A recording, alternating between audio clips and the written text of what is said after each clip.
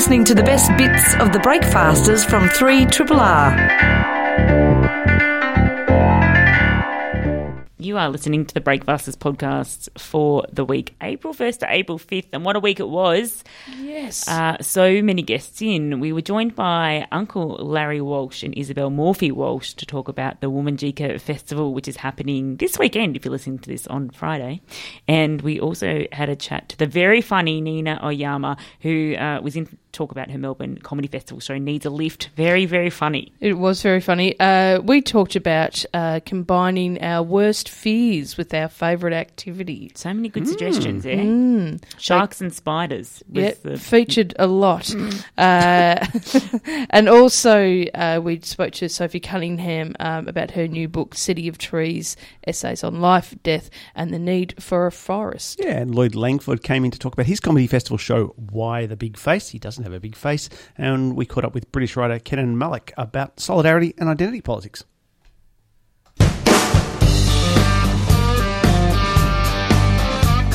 Triple R, not for everyone, for anyone.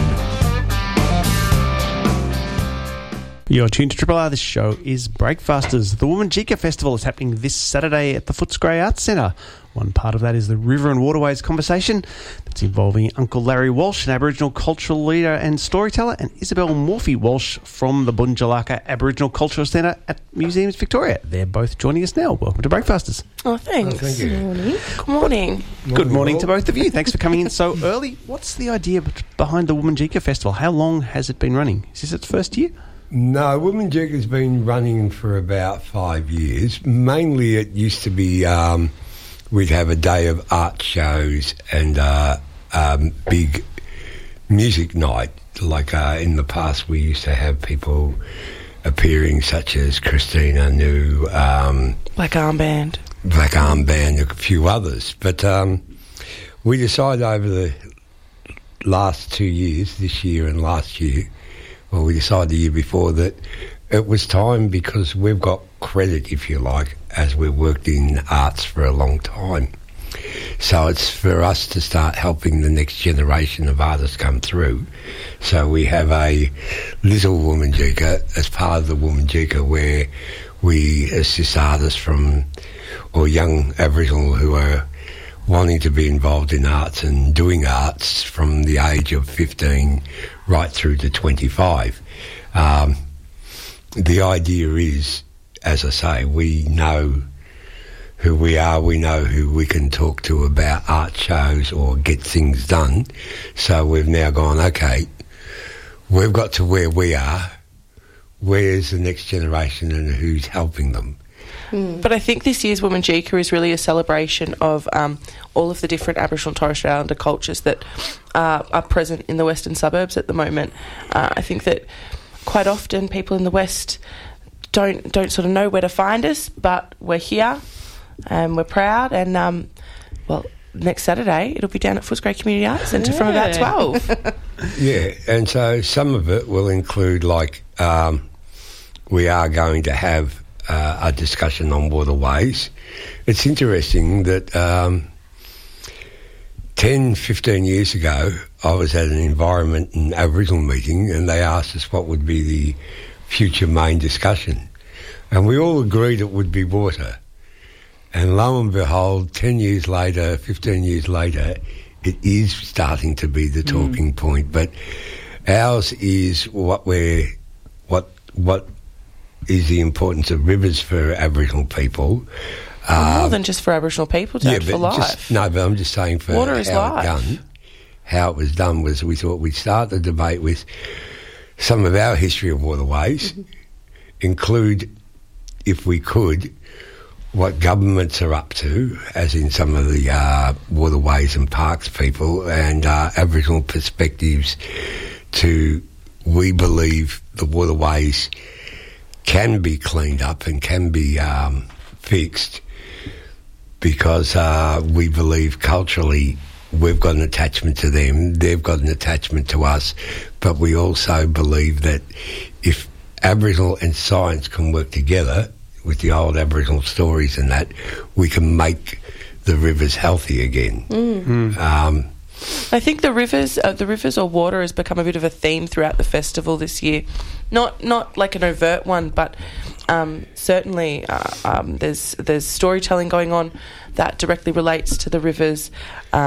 Even in Black to the Future, the second exhibition of a young collective of Aboriginal artists from the western suburbs, they're even featuring a vista of a river in throughout the exhibition in there. So I think this whole notion, I think what we're seeing going on with the Murray-Darling and all of this kind of stuff, it's coming to affect the cities as well, and I think that we can see that, and we want to start talking about that and creating art and discourse before it gets here. And of course, Footscray Community Arts Centre is on the Maribyrnong River. What role did the Maribyrnong play for local Indigenous people? Well, for a start, it was, besides fish and all that, there was also plants that grew along the river that people could utilise. Like there's still what they call pig face growing along the river, which is a fruit that you can eat. And there's also a very small berry that you can eat still along the river. There is also a few roots that still grow along the river that you can use. There's so much more than that, Dad. Yeah, but I'm just saying, as a plant species-wise, I usually call it the most romantic. Well, I've gone and given talks about it being the most romantic river in Melbourne, much more romantic than the Yarra. But what's romantic about it? Why? Oh man, you get on the side of the bank sometimes because they're high, and you got a full moon and the mist rolls in. Oh, maybe you've just romanced on there. Maybe that's.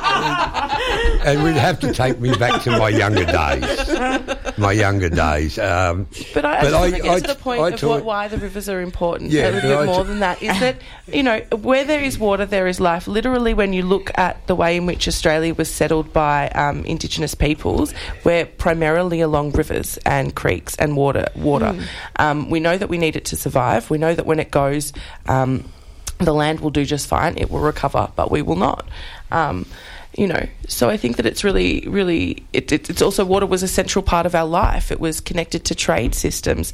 You've got to think about that particular creek. That creek ran clear back in the day. We would have drunk out of that creek. It would have been, you know, it would have been one of the sort of sweetest, it would have been on a hot day, that's where you would have wanted to go, as opposed to on a hot day now, we go down there and we look at it and we think, it's hard to believe. Yeah. Well, when you look at it now, right, where Footscray Park is, it was a series of ponds when, during the summer months, because it was ponds, eels were trapped, fish were trapped, people would camp, stay there, get the food they needed, but also because one side was different from the other, you also had a change in ecology, if you like. Like we, on the one side of the Maribyrnong, were basalt rock plains all the way, which meant that we had lots of, there was plenty of grasses we could use, plenty of, what do they call them, corns, potatoes and things that we could use. You mean Murnong? Murnong, but all these others. Daisy. And the animals would come because of it. And if you were up further up where they call the Ascot Vale Golf Course, it used to be a series of a floodplain which was dotted when it was the river was up with a series of little hillocks where all the birds bred. So you'd get eggs, bird, fish, you'd get possum, because a lot of people think Aboriginal people ate kangaroo, but we did. But when we were in big groups, as small groups as a family, we ate more possums. No waste, no want no waste. And the possum skins were then used to make our cloaks and our bedding, and a good possum skin cloak told you who the person was, where they were from, and their whole life story, including the story of their land. Like each spot along the river in the old days would have a name. something happened there, whether it was this is the area of the Swan, this is the area of the Cockatoo, this is the area of the Kookaburra.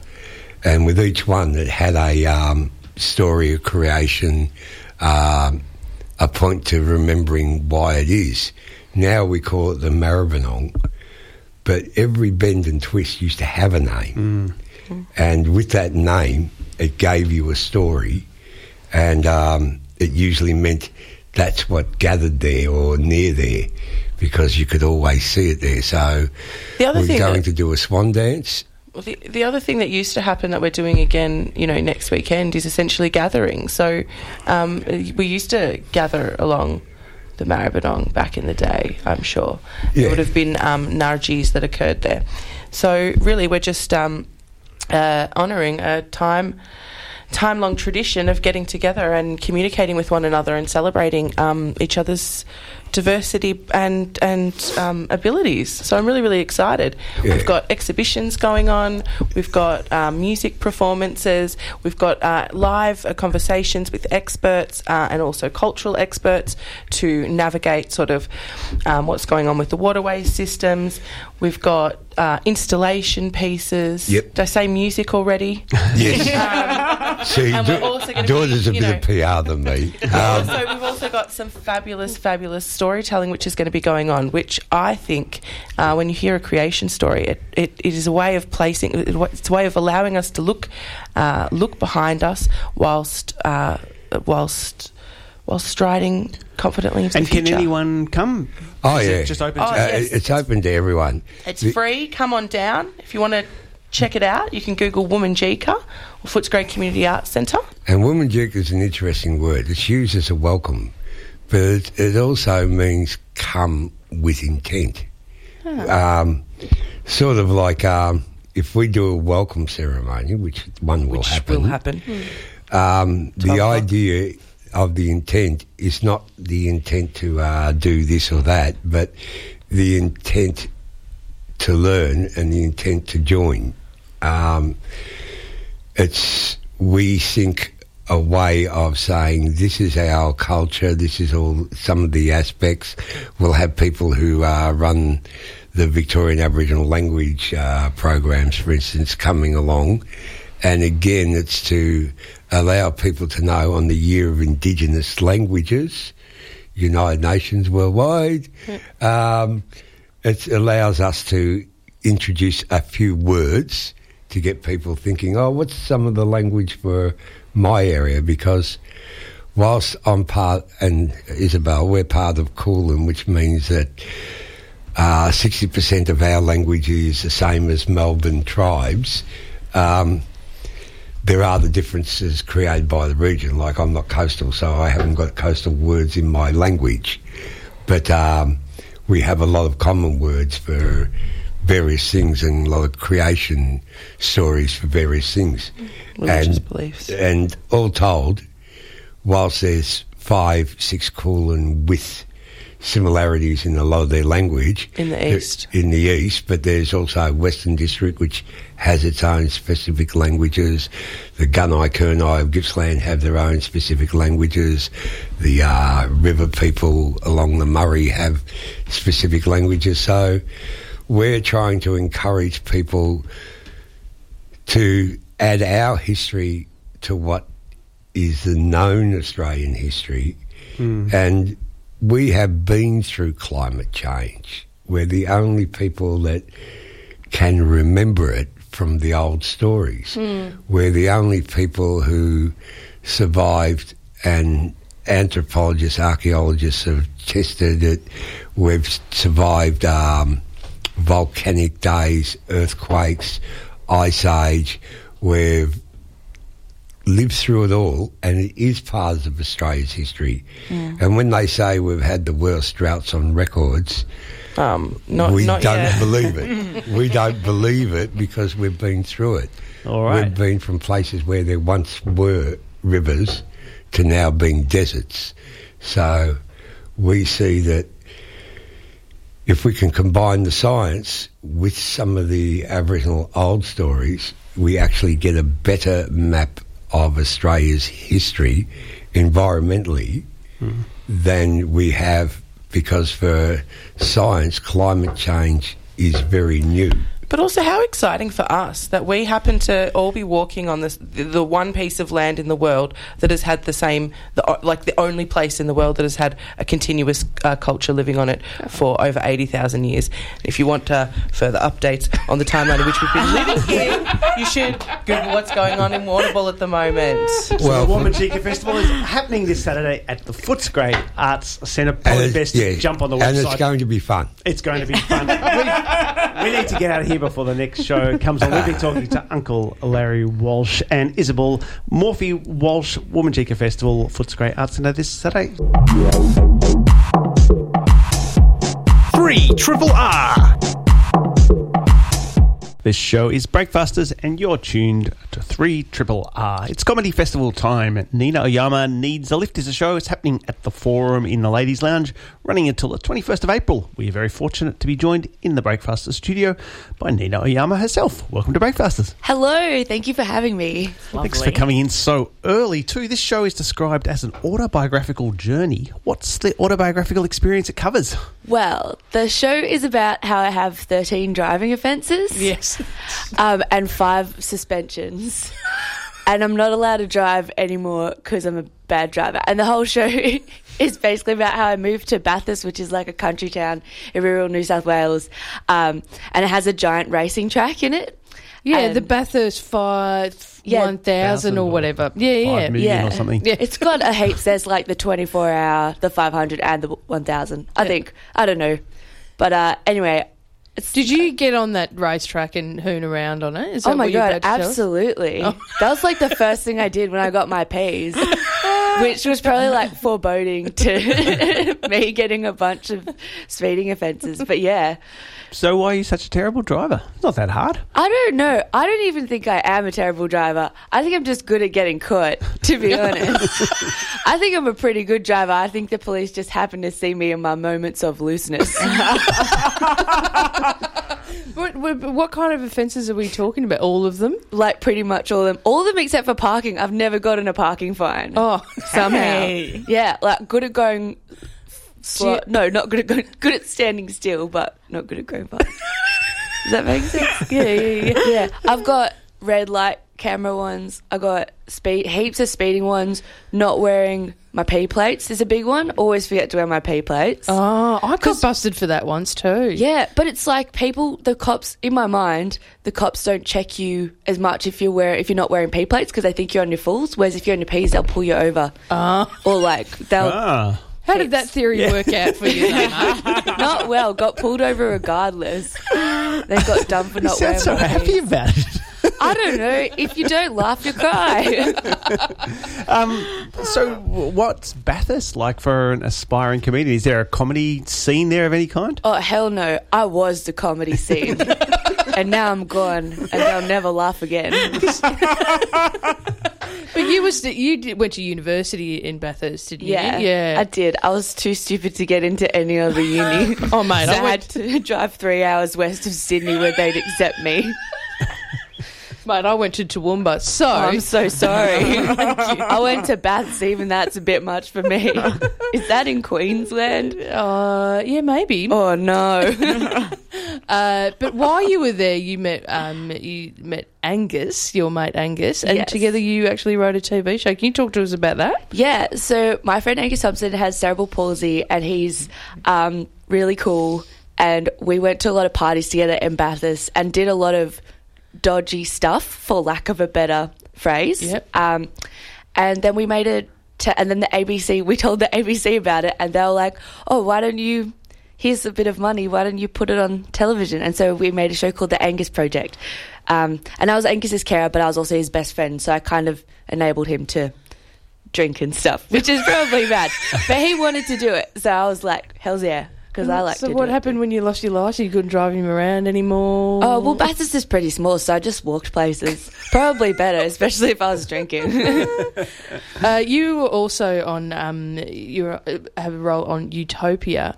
What came first? Did you write the Angus Project after Utopia or like during? I wrote it I pitched it before, and then during Utopia I found out I got the money. Oh, great. And then I wrote it during Utopia. Great, because it just seems like you are the second person that has been on Utopia that has gone on to write a really great show. Like, obviously, Luke and Celia first met on Utopia and they went on to write Rosehaven. So it's kind of, it must be a good breeding ground at Utopia. Yeah, I think so. It's a good buddy comedy kind of place to start. It's good because, like, being in... Utopia was my first real TV job. I still think, my other TV job was Tonightly, so arguably Utopia is my only real TV job. But it was a really great experience, and like watching the way like Rob and Santo and the Working Dog guys really work together and gel together was like really inspirational for me. And I'm sure Celia and Luke have that moment too, where they take a page out of their book. And I do think I've been also influenced by Rosehaven, like, because that is another, it's like a man and a woman in a rural town.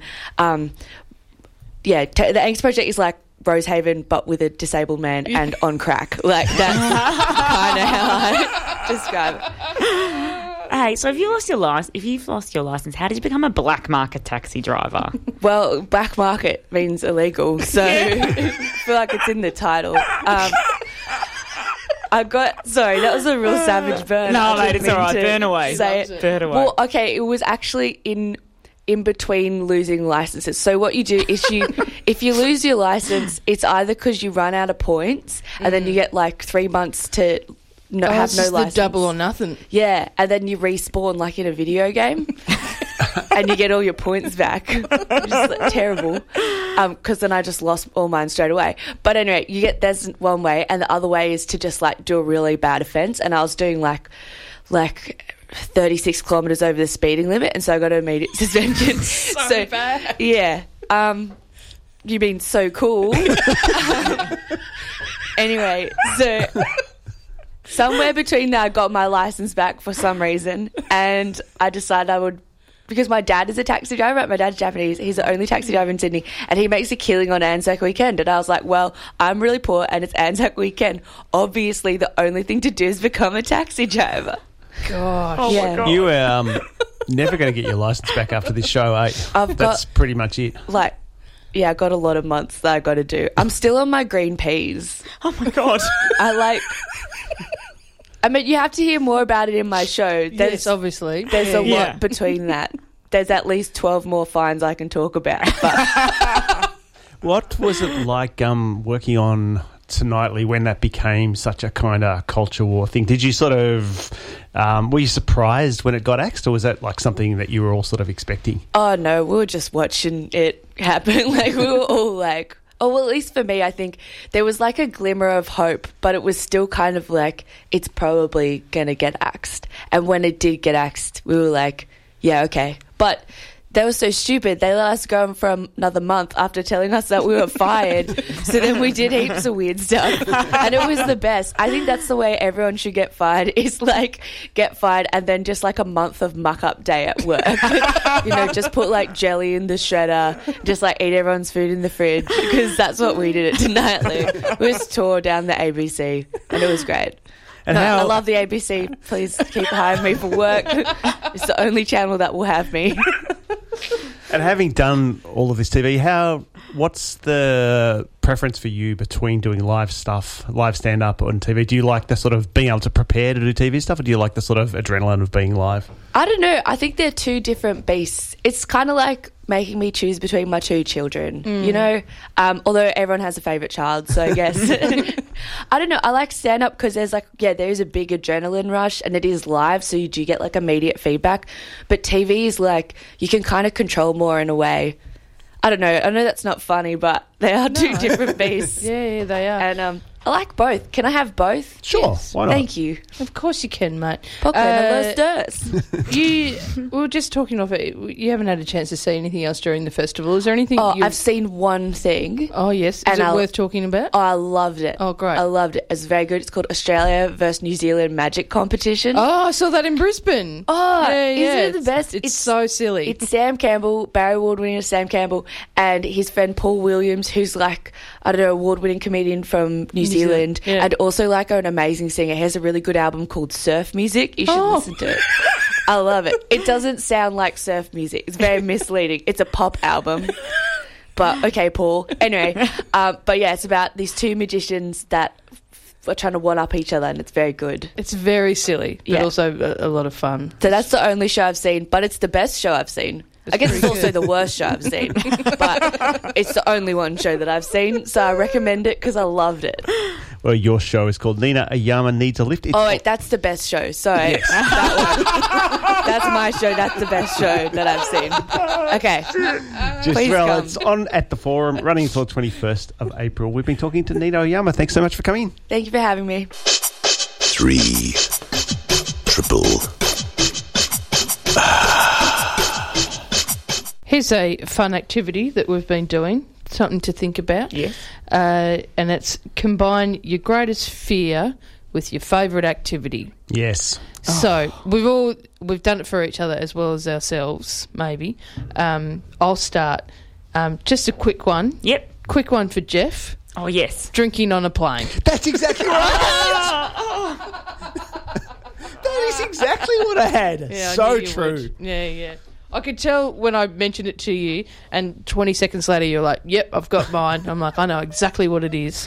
Although that's not actually true. But you do drink on planes all the time. yeah, and I don't actually like it that much because I'm too scared about Do you the know what plane. I had for you? What's that? Eating magnums while a plane crashes.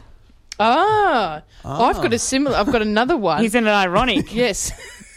Here's another one for Jeff, is the along the Magnum train. Yeah. But he has to get a hug before he gets the Magnum. Oh! Can I do? That's just cruel. Can I do one for Jeff? Yeah. That was very similar, except that you're at a protest Yes. and you're protesting about communism being great, It is great. but the protest is a 20-hour hug, a mass Oh. hug, mass hug. I don't think communism would be worth that. Okay, can I give you one? You're swimming with sharks, Yes. but you're also swimming with spiders. Oh, Ooh. oh! What are these weird noises that are coming out of our microphones today? Can you hear that? I can hear Yeah, that. That's sorry, what everyone. Yeah, that's what you were talking about earlier, Yeah, it wasn't was, it? yes. Yeah, I'll work it out. I have a similar one. We'll just stop speaking loudly. Swimming with sharks, into the but also microphone. swimming with spiders. It's too... I'm just as afraid of sharks that I am You of like spiders. sharks, though? No, well, Yeah, but I love spiders as well. It's kind of the same thing. you know how you love what you're attracted to? I hate what you're attracted to. So what I had for you, though, was that you were at an aquarium patting a shark in a tank. So you're safe from the shark. So that's one of Yes. your favourite activities. But then the shark's back is covered in little spiders. Ooh. So to pat the shark, you have to get through the spiders. Oh, It's very detailed. okay. Very So well worked out. Almost like you want it to happen and you're planning to make it happen. So this is obviously similar to mine, but mine, for me, Yes. obviously there are spiders involved in this. So mine was I'm on a ride, like a roller coaster ride, Yes. but on the where you hold on, the safety bar that you hold on to, just a big huntsman on it. So I can't hold on. Oh, so you can't hold on. Yeah. That is like a a good one for torture. yourself. Thank you. Tick for that. If you've got your own that you want to contribute, you can send us a text 0466 981027. Oh, you haven't done any for me yet. I So have I've got one for you. Oh, yep. You're watching a football match, Yes. but it's also a competitive eating match. Oh, That is like every weekend at the football for me when I sit next to someone eating a pie. similar. I've got another one Yes. for you. You're at the footy, Yeah. but then halfway you realise you're actually on air. Oh, that is smart. So you think about, what have I just said? The mics have been on the whole Whole time. That is my Been at the biggest footy. fear. That is Yes. very smart. Yes, Thank it should you. happen also when she's playing table tennis. What do you mean? because another side of Sarah Smith comes out when she plays table tennis. Another side of Jeff Sparrow comes out when I'm you're not going. competitive at all. I think we've all seen that other side of because he just showed it to us. I just then. say the C word a lot when I'm playing table tennis. You do. Almost I don't know why, constantly. but that is very specific to when I'm playing table tennis. Just the C word. Yeah, well, during table tennis anyway. Yeah. Well, you give me got another one. Another one for you. I Sure. have you're surfing, but the ocean is making eating noises. Okay, that's fairly nightmarish for everyone. Just get back to nature. Jeff, all of yours are just... I've just got eating magnums and doing various activities. It's making me want to eat Oh. it. Maybe I'll get one on the way home. That's right. I've got another one for Jeff. You're bushwalking, Yes. but you have someone watches you the whole time. Oh, yeah, that would be a bit creepy. You don't like being watched? No, I don't like being watched. Actually, I do have a real-life variant of that. Is you're bushwalking and people won't say hello to you when you encounter them. Oh, like the ghost that you encountered. But that does happen to you. It does happen. It does my head in, and I just every time someone else comes along, I just end up saying hello to them really loudly and aggressively. But you don't like communication. You don't like strangers. Rude. It's just rude. You see a stranger on a bush path, you should say hello and just nod. You don't have to talk. In fact, you shouldn't talk. Just nod your head and say hello. Here we are. Here's one from a listener. Dinner at Attica, but with Pauline Hanson. Ooh. That's a good one. Would you do it? Yeah, for sure. If I said you're getting an Attica dinner, but you're with Pauline Hanson, but you're not allowed to explain to anyone there the reason that you're there with her. So you walk in, there's Ben Shuri. He loves Geraldine Hickey. Yep. It's like, great to see you again. And you're like, here's my guest, Ben, and you cannot explain that it's part of a stitch up. Yeah, no problem. People will just assume that it's a stitch up. I'm happy They to might go not. with They that. might think that you're just friends with Pauline. Well, maybe I am. I could just imagine her looking at all the food as it comes out and just turning up and I don't like it. Yeah, but that'll be perfect because they're, double dinner. Because she won't want to eat it. Yeah, I'm not eating that.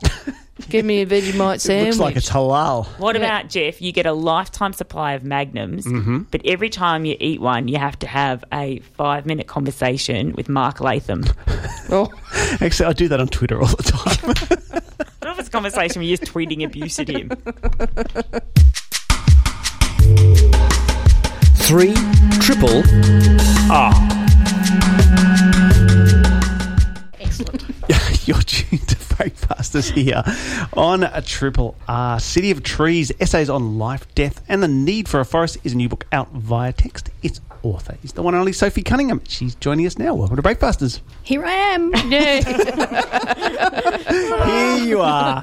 This is a collection of thematically linked essays. Tell us about how it came about. My understanding was these are essays written over a fairly long period of time, but in the book they come together so well. Yes, I'd originally pitched it as just a book of essays, but then I found myself unable to. I started trying to join the dots, so in the end it ended up, I think, being more than just disparate essays. It started, the first essay that I worked on was the one on eucalyptus in California. I was living in California.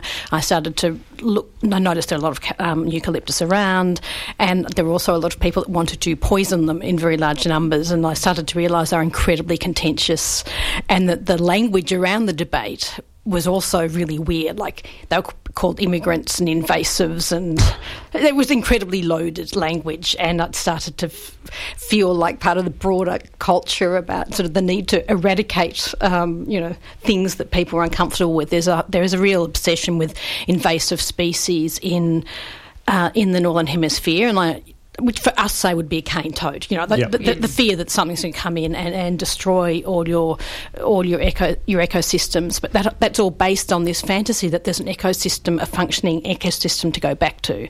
So, for example, if you took out all the eucalyptus in California, if there's no redwoods or oaks left, what are you left with? And some animals, so I started to realise how incredibly complicated these things were, because you can't be dismissive about the importance of native fauna, for example, flora. Anyway, so that was the first essay, and then I started taking photos of trees a lot and doing an Instagram feed, and then people started emailing me about trees and telling me how much they love my pictures, and then telling me their own tree stories, and it just turned into a kind of thing. So it's been going for the tree photos, the Instagram feed, which is at Soph Tree of Day, has been going for about 3 years now, or 4 years or something. Yes, people who know you will know your Tree of the Day account, which you update.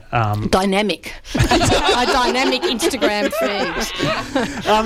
It's also, it's a book about a lot of things, but it's also a book about walking. Why is walking so important to you as a writer? Because it's something that you've written about in other books as well, and how does it sort of shape your practice? Well, in fact, one of the first essay that there's an essay in here about walking New York and walking the boulevards or the avenues of New York.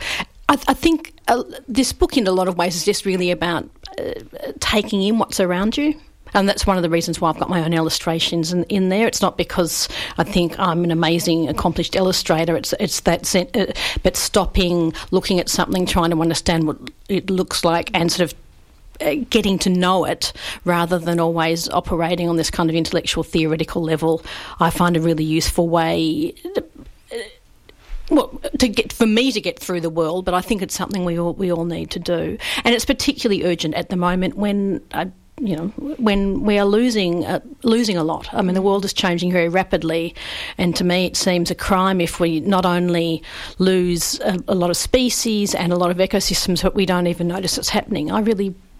I want to have the pleasure of hopefully some of these, hopefully there'll be some good news stories, but at the very least you want to know where it is you live and what it is that's around you. I feel that very strongly, I suppose. So it's a kind of walking is a form of meditation, if you like, that being in the present and sort of really owning where you are. I learned so much reading this book. There's lots of information on what the facts in here, quite an extraordinary way. And one of my favourite chapters was the chapter you write about Alcatraz, where you spent time working in the gardens. Gardener, yeah. Could you talk a little bit about that experience? Well, if I hadn't been here today, I would have been. I'm now a gardener at the Abbotsford Convent. I've become a gardening from a jail to a convent. Yes, not dissimilar. You could argue. I didn't have a work permit when I was in the States. I got one towards the end of my time there, but I never looked for a formal job. My wife was working over there, and I went to an exhibition, IYY exhibition, and I saw there were signs, people looking for volunteers. Long story short, I started catching a ferry across every Wednesday and spent several hours in the garden. And I really fell in love with the place. And I really learnt it's a very interesting place, partly because everything is brought in. All the plants, a lot of the topsoil, obviously the buildings. Native Americans hadn't lived there before. It wasn't sort of stolen land. That said, it became contested once it was no longer a prison, and Native American groups at the end of the 60s moved in and lived on it for a couple of years. So incredibly complex political history. But and you're sort of working with plants that have become, you can't find in Wales or parts of Europe anymore, but they're still on Alcatraz. There are lots of succulents. There was one particular prisoner, Elliot, who grew these amazing succulent gardens. I spent a lot of time in his gardens, but there are also some really amazing bird life. And so there's something about it goes with what I was saying about walking, going back to the same place just really regularly and seeing it over the seasons is something I got a lot out of. It's something that we don't necessarily get so much of in the city. That sort of engaging with the seasons, and San Francisco Bay is a very seasonal place, and so just seeing how different it was at different times of year, and so I'd be working, there'd be the birds, there'd be the seals, there'd be the sharks. I didn't know there was the great white whales. sharks there. Oh, yeah. that was. I wasn't there that day, but there was a shark came out of the water, grabbed. It was like the David Attenborough thing. Grabbed a seal. It's at the tourist dock, so that all the kids are like, look, video. And everyone showed me the video. When I went back to work next week, I was like, I can't use the language. Everyone was like, what? Yeah. So anyway, that was exciting too. There was a sense. It is a kind of like a high drama place, and there are a lot of obviously interesting prisoner stories. There have been battles there. You find bullets when you're working there. You find when I say totem poles, sort of polystyrene totem poles from when the Native American occupation was happening, and they were doing classes on tribal practices because a lot of people had been disenfranchised from their tribes, and so I don't know. I found it was such a small, culturally rich place, and the fact that everyone was from somewhere else, including the plants, I found really interesting as well. Talking about place, Melbourne is, of course, one of your cities of trees, and you talk about how the trees in Melbourne are running out of time, that within 10 years, a quarter of our current tree population will be at the end of its useful life. But you also say it's quite a fraught question as to what to do with the trees. I guess it goes back to that question about natives versus invasives. Yeah, that's right. So I will, I'm sure different councils might have different policies, so I'm not sort of arguing that there's a particular view across Melbourne, but I certainly know that, say, if you lose a whole lot of plane trees on St Kilda Boulevard, which is significant. I mean, is it St Kilda Boulevard? I'm half asleep, yes. That big boulevard. If the trees will need to be removed at some point. Do you replace them with other plane trees, so you capture that settlement heritage, the kind of trees that we planted in the 1880s when we were saying we are Melbourne, we are marvellous Melbourne? Or do you allow the sort of older Melbourne to come through, which would be she oak, not that they make great street trees, river gum, manor gums, those kind of trees? Like, what is it that you want to get back to when you talk about heritage? And people seem to... What they mean by heritage is very, very recent heritage. This also comes up with arguments about, not arguments, but kind of debates around wetlands, for example, because there are proposals for it to make Elizabeth Street a wetland again. Now, that sounds sort of, I don't know, very theatrical and over the top, but there is some point to allowing that kind of the fact that part of the city is effectively become a drain, allowing that to happen in a more kind of beautiful planted way, like a park. So that sort of, it's incredibly contested, that whole field, and there actually, certainly City of Melbourne, some people doing some very good work around tackling these issues, but it is a bottom line problem is it's hard to plant any trees of any type at the rate at which we're losing them and at the rate which we need to plant them if we're going to create an urban canopy which is going to offset some of the effects of climate change and also the urban heat island. I mean, a lot of people die in heat waves. It's a major health issue. And it also takes trees a lot of years to become big enough to establish themselves. But some trees which are really great for say bats, which we love, I love, not everyone loves bats, don't necessarily have the kind of canopies you need. So what are you planting for? Are you planting for climate change? Are you planting for heritage? And also trees that used to grow well in Melbourne, native trees, and the so-called native trees, don't necessarily grow well anymore. So the lemon-scented gums you see, the bunya pines, they're doing really well in Melbourne. Those are the trees from northern New South Wales and Queensland. So we're having to, even if you do go back to Australian native trees, even the type of tree you're going to plant is going to change as well. As that answer suggests, this is a book about lots of things, about the relationship between humans and the natural world. One of the stories that really kind of embodies that for me is the story about an animal called P22. Oh, P22. I can't believe about P22. P22, I think he's still alive. I became really agitated that he wasn't going to make it to when this book came out because it took me so long to write the book. He is one of the few mountain lions that's managed to get over the two major freeway systems in Los Angeles. So he got from the Santa Monica Mountains to Griffith Park. So he lives in Griffith Park. He has a much smaller territory than you would normally have, than a mountain lion would normally have. But he hasn't got, as all the newspapers said, a girlfriend. And so he's alone. So genetically it's a bit of a fail. Like, he hasn't managed to kind of break out of that genetic crunch that's really happening to the populations of the mountain lions there. But I heard about him because he broke into the Los Angeles Zoo and ate a koala called Kalani. and they sort of wrote about it as if he was a murderer. Like, her mangled body was found. I was saying, well, he's a mountain lion. I mean, I'm not quite sure what state it is. He's not using a knife and fork, is he? Yes, exactly. So there's this kind of weird... Anyway, he's become a sort of poster boy for a need to have these kind of animal corridors and indeed plant corridors, which I think more and more countries around the world are trying to come up with as ways to solve some of the various problems that are... it's not, climate change is not just the issue, and development is also a massive issue, and those two things are kind of really crunching. You travel a lot in this book, but everywhere you go, there is a story to be told about how climate change is ruining the places you're visiting or affecting the animal, the flora or fauna. Is there any one particular place that kind of got you in the heart the most when you were doing that? Look, I mean, probably Melbourne because it's home, and the Southeast Australia is going to be extremely badly affected, and that we see that with the fires. That said, in Iceland, it's very dramatic when you're looking at these glaciers, and I'd never seen anything like those kind of landscapes before, and you go and stand there, it's midnight, everything's kind of glowing blue, and there's just so much bird life, it's so beautiful, and there's so much, big, like ice floats, and then you read that those, they're not going to be there for much longer. That was a bit of a body blow. yeah. The book ends with an essay about Ada. Or Ada?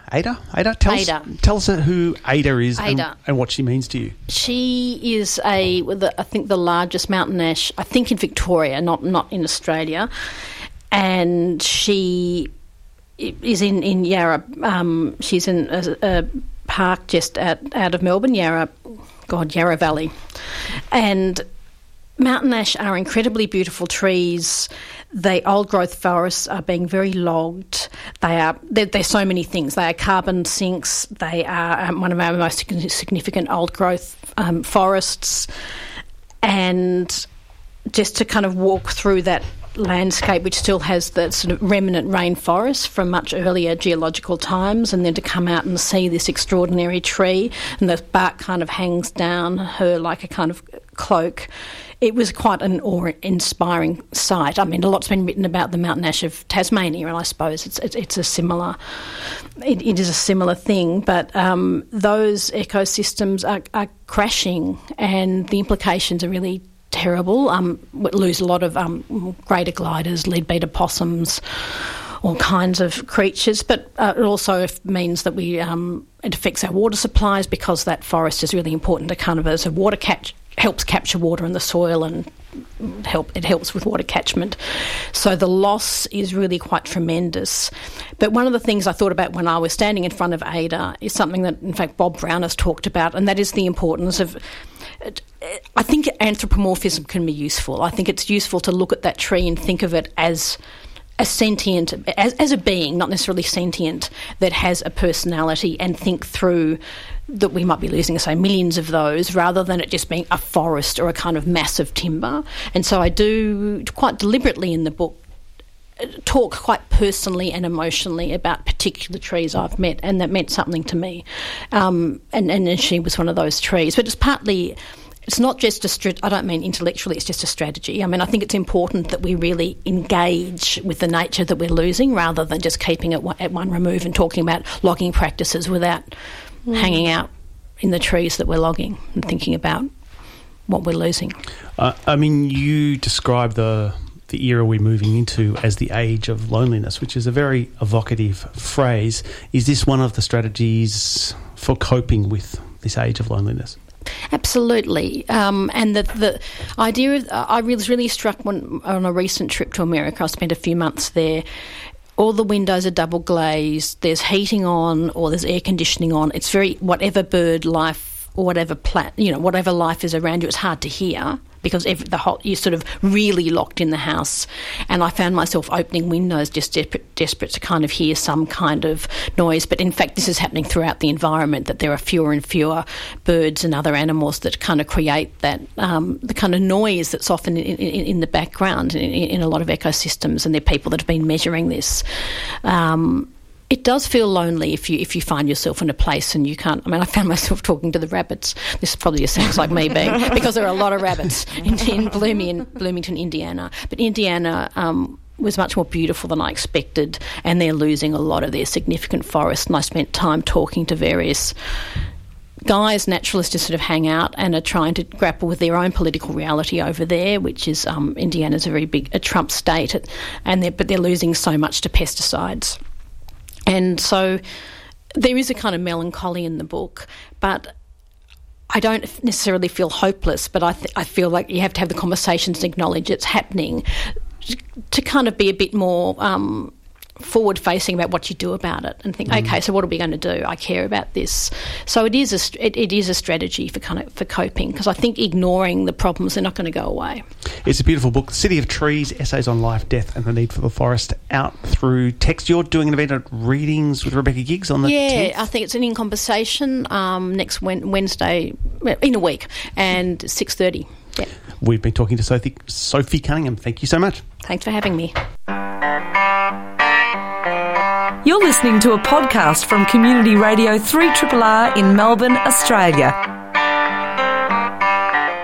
Why the Big Face is a show on it at the Comedy Festival at the Mantra on Russell Street. The person behind it is Lloyd Langford. He's joining us now. Welcome to Breakfasters. Thank you very much for having me.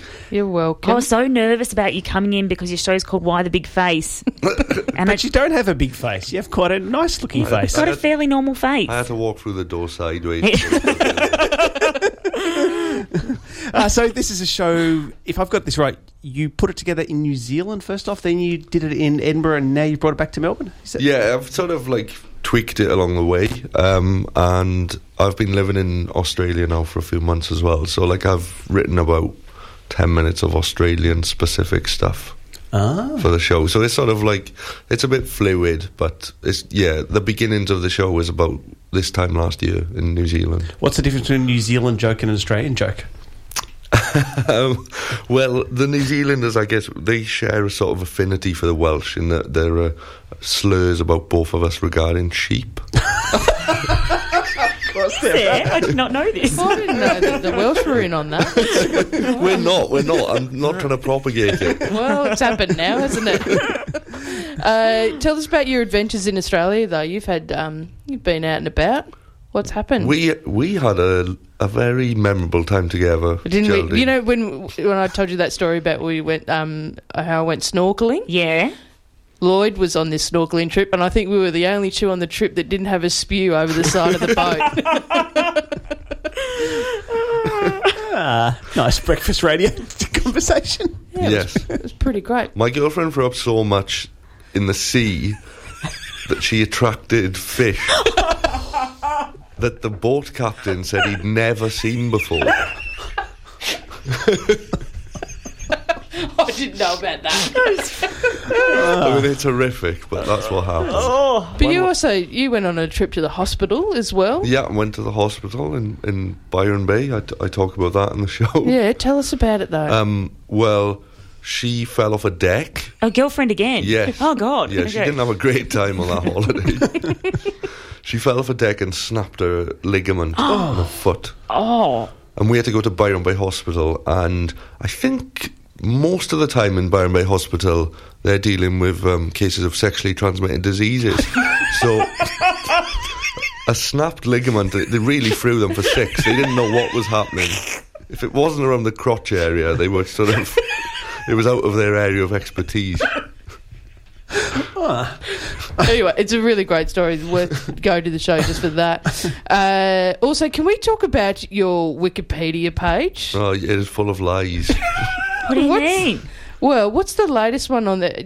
How it said something about you were born by cesarean. Yeah, that's not true. It says I used to be a blacksmith. Are you a time traveller? Tell us, why is your Wikipedia page full of I don't know what happened. I think someone vandalises it and then newspapers print the lie. If I'm doing an interview, they'll say, or radio journalists will say, I used to be a blacksmith, and then the person that vandalises the Wikipedia page links back to the interview to legitimise it. So someone is trying to clean it up. I mean, this is completely above my knowledge. Like, I have nothing to do with it. So there's this one person who's obsessed with writing I don't know. lies about you? But every time I do some sort of promotional thing, they'll go, hey, so you're a voice on Paw Patrol. And I'm like, I'm not a voice on Paw Patrol. And then they get really disappointed. They're like, so are you tempted to just accept that? Yeah, I'm just rolling with it. I'm just rolling with it. But so when blacksmithing. how did you first find out about this? Was when someone asked you if you were a voice on Paw Patrol, or was it something else? First of all, it was Fireman Sam. Oh, you do sound like Fireman Sam. He's from the Wales. Ah, okay, sorry. I'm talking about him like he's a real person. Me and Sam go way back. It's called Sam Tan in Welsh, Fireman Sam. Yeah, and then I thought, I don't know what to do, because I'm not on Wikipedia. You know, you have to be like a moderator or like a sort of... You can read it, but you can't change anything. You can change it, but you need to sign up, and I wasn't bothered. But now it's annoying, because every time I do something like this, they ask me about my cesarean. All right, I also did some Googling of you, and now I feel that perhaps this is not true. You won Celebrity Mastermind in 2017. That is true. And your subject was a blues guitarist, Robert Johnson. Yes. largely because he died at 27, so there wasn't that much to learn about him. He only recorded 30-odd songs. And yeah, so all of the biographical details are sketchy as well. So I figured that was a shoe-in. Because other people would pick like the plays of Shakespeare, and you're like, what are you thinking of? Well, yeah, I was looking at that wiki page for that. You were up against someone whose special subject was the Big Bang Theory. Yes. Oh, Jeff, that's Jeff's favourite show. Yeah. Oh, yeah. Or do you mean the actual Big Bang Theory? No, I'm assuming it's the TV show. Oh. Maybe it is the actual Big Bang Theory. But I because I like quizzes and knowledge, I was really into it, prepared, and did a lot of like research. But some of the other celebrities, I mean, they were thick people. Just in general, they were thick. So it was the TV show Big Bang Theory. Yeah, there was a TV show. There was one of the celebrities, her special subject was Luther Vandross, and she got 3 questions right, and I think I got 2 questions right, and I couldn't tell you anything about Luther Vandross. Yeah. They make the questions easier for the celebrities as well. So you went on as a celebrity? Yeah, I mean, I'm slightly too famous to go on as a normal person and not famous enough to go on as a celebrity, but they had me on as a celebrity. Well, it worked out in your favour. Yes. So you're having Mastermind over here, apparently. We have. I think the similar thing is we've got hard quiz. Oh, yeah. Yeah. So, but I think that's kind of the most similar thing to I feel it. you're lucky you weren't asked about blacksmithing. Yes, I was actually asked about... In the general knowledge section, they asked me about a question about a place in Wales where I normally go on holiday every New Year's Eve, and my mind went blank, and I couldn't answer the question. And then I got loads of grief online from Welsh people. Oh, I bet you did. Because they give you a couple of gimmies, because, just to get you going. So did you win a prize? Did you win a prize, or because it was a celebrity one, did you have to donate it to someone? No. I think I had to donate my fee to charity, but you win like a carved bit of glass. That the actual winners of Mastermind win, like a bowl carved by the same guy who's like a Scottish guy who only does this. And he's been doing it since the start of Mastermind. Wow. So apparently one of the winners dropped the bowl and it smashed. And they said, can we get him to replace it? And they said, no, it'll be too expensive. Oh, my God. Wow, priceless item. But I don't get a bowl. Like, I just get like I think I got a shard, actually, maybe from the broken bowl. No, I think about it. Mounted on a nice bit of wood. That's nice. So you've been... This is the first time you're doing a solo show at the Comedy Festival. You've been out the last couple of years in line-up shows. Are you enjoying it on your own now? Yeah, I think it's nice when you have like people that have specifically come to see you. So that's kind of fun. And I'm in the Mantra Hotel on Russell Street, and there's like a nice bunch of people there, like other comedians. Yeah. Have you seen other shows? I've seen 2 other shows. I saw Michelle Wolf. Oh, yes. At the Town Hall. And then yesterday I saw Carl Donnelly, who's the comedian on In the Room before me. Oh, perfect. That means your show's going well. If you've got the mental capacity of watching a show before yours, that means it's good. Don't you think? Yeah, maybe I just don't take my job seriously enough. You've done a lot of TV writing as well. Do you prefer writing or performing, or are they just completely different? I mean, it's nice to mix it up, and also TV writing, like I've been lucky enough to write for friends of mine as well, and it's always nice, like, to write a joke and give it to someone and that it wouldn't suit you. So you're just like, you can do something with that, and I'll still get paid for it. You're going to be like an old man in a pub in 50 years just going, there's one for you. You can take that home. The great thing about writing for television as well is that I get money twice a year from TV shows I've written on, and they send you a list of how the money breaks down. And so occasionally they'll be like, here's £1, because an episode of a TV show you wrote was shown in Estonia. You look great. Thanks very much. Yes, thank you.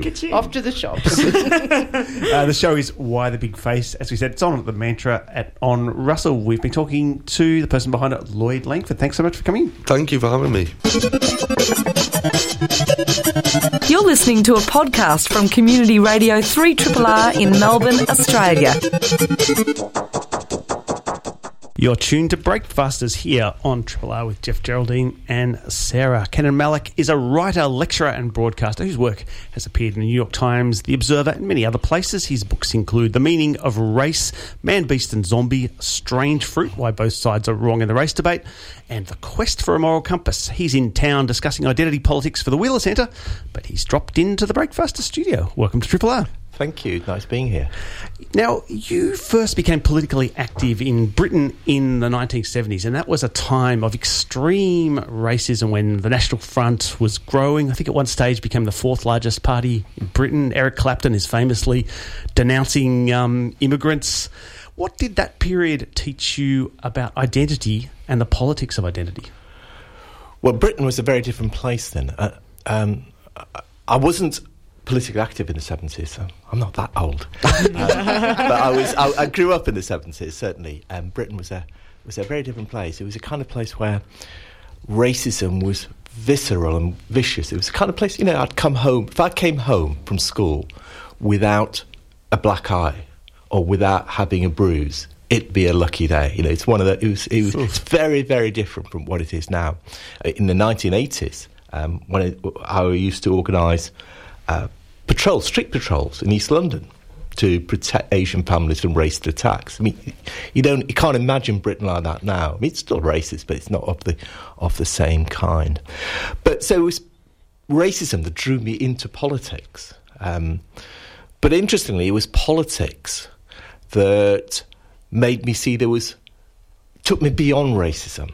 In other words, that made me see that there's more to injustice than the injustice that's done to me. And that when I think about with whom, the kinds of people I have affiliation to, solidarity with, I realised that there are lots of people who have the same culture or skin colour or ethnicity as me, but whose political values are very different. But there are also lots of people whose culture or ethnicity or faith or skin colour is very different from mine, but with whom I have an affinity because of their political values. In other words, identity in terms of culture or skin colour is meaningless in terms of the values that one holds. And that was a very important, period and lesson for me about the relationship between identity and values, because we think about that relationship in a very different way now. Today, the way that you are, the identity that you have, whether you're white or Muslim or gay or Australian or English or European, in a sense shapes the way you think about the world. There's a kind of package of values and ideals that come with your identity. And that's very different from the way I grew up and the kind of political lessons I had. So I think something's changed. Something's changed quite dramatically. And a lot of my thinking over the past 20, 30 years has been about what has changed and what are the consequences of those changes. And you say that the way that identity is thought about now is akin to an idea that was originally associated with the right rather than the left. Can you unpack that for us? Yeah, we think about identity politics as a politics of the left, as the politics of minority groups and those fighting oppression. But historically, the roots of identity politics, before it was called identity politics, lies on the right. And the original politics of identity was racism. The idea that your skin colour, the race or ethnicity to which you belong, somehow defined you, defined your rights, defined your values, defined your needs and aspirations.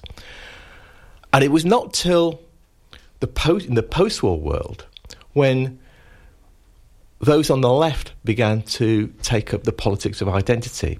Previously, all the great social movements that brought about the contemporary world, from the anti-colonial, anti-imperialist movements, from the fight for women's suffrage, from the battles for gay rights, the struggle against apartheid, and so on, were all struggles against identity politics, because they were struggles against the idea that you define people by their identity.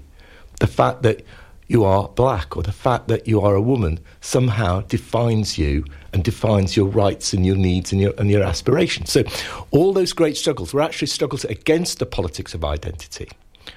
And those who were at the forefront of those struggles did so from a universalist perspective, the idea that all people should have the same rights by virtue of being human.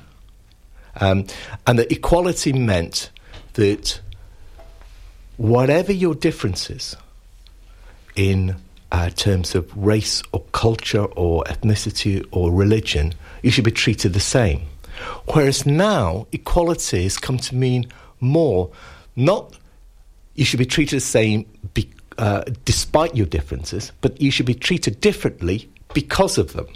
And that is a major shift that has taken place. Couldn't people respond, though, by saying that identity can be a way into these broader struggles? A little bit like your own example, I guess, that you realise that you're being victimised because of your ethnicity or your skin colour. You solidarise, it's too early in the morning, you know what I mean. You identify with other people who are the victim of that particular oppression, and along the way, you begin to take on broader issues. And people say more than that. They'd say that the politics of identity is simply a way through which minority groups, oppressed groups,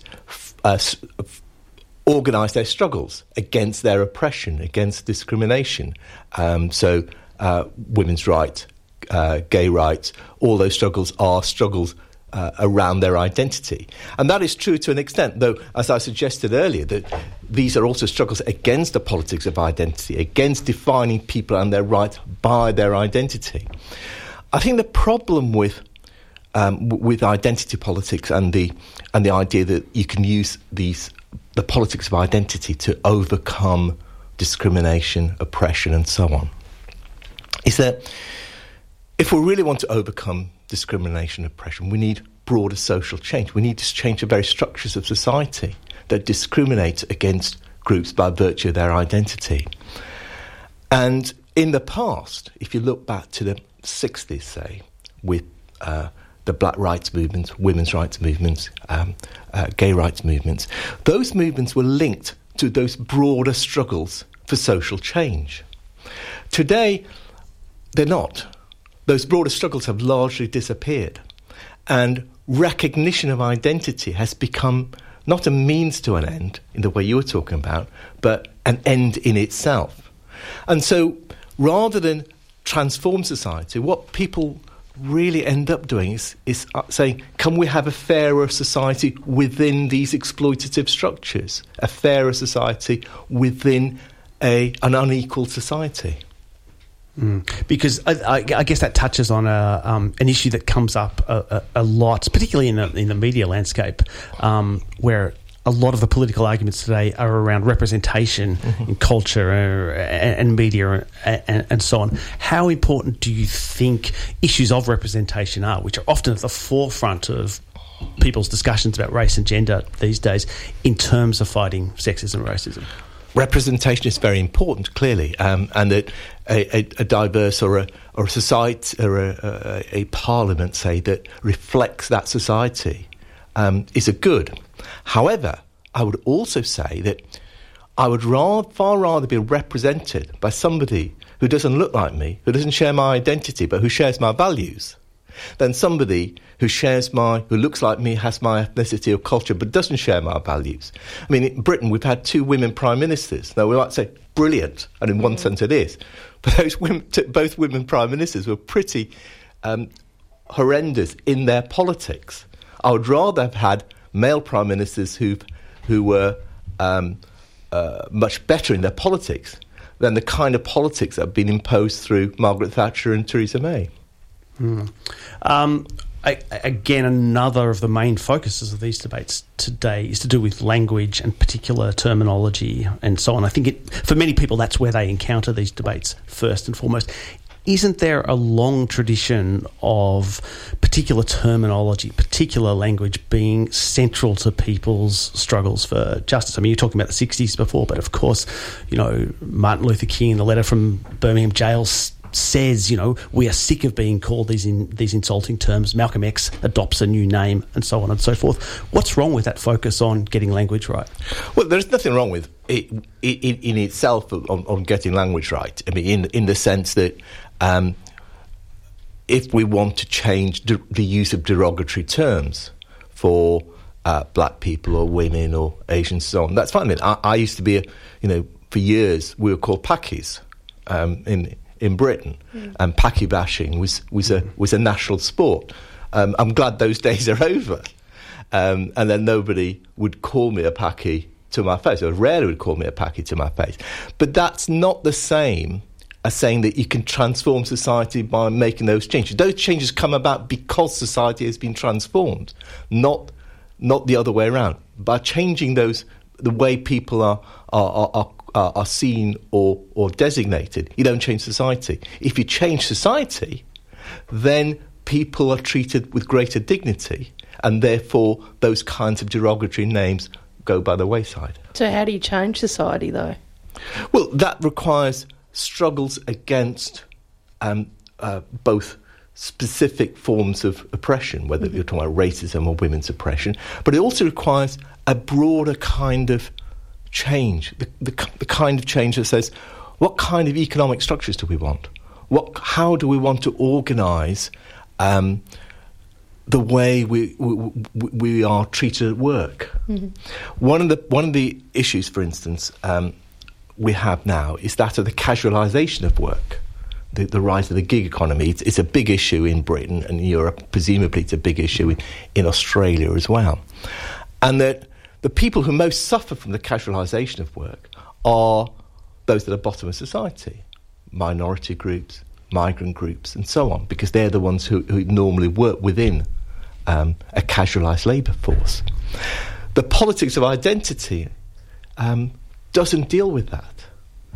The recognition of particular identities doesn't deal with the fact that economically it's migrants who are exploited at that level.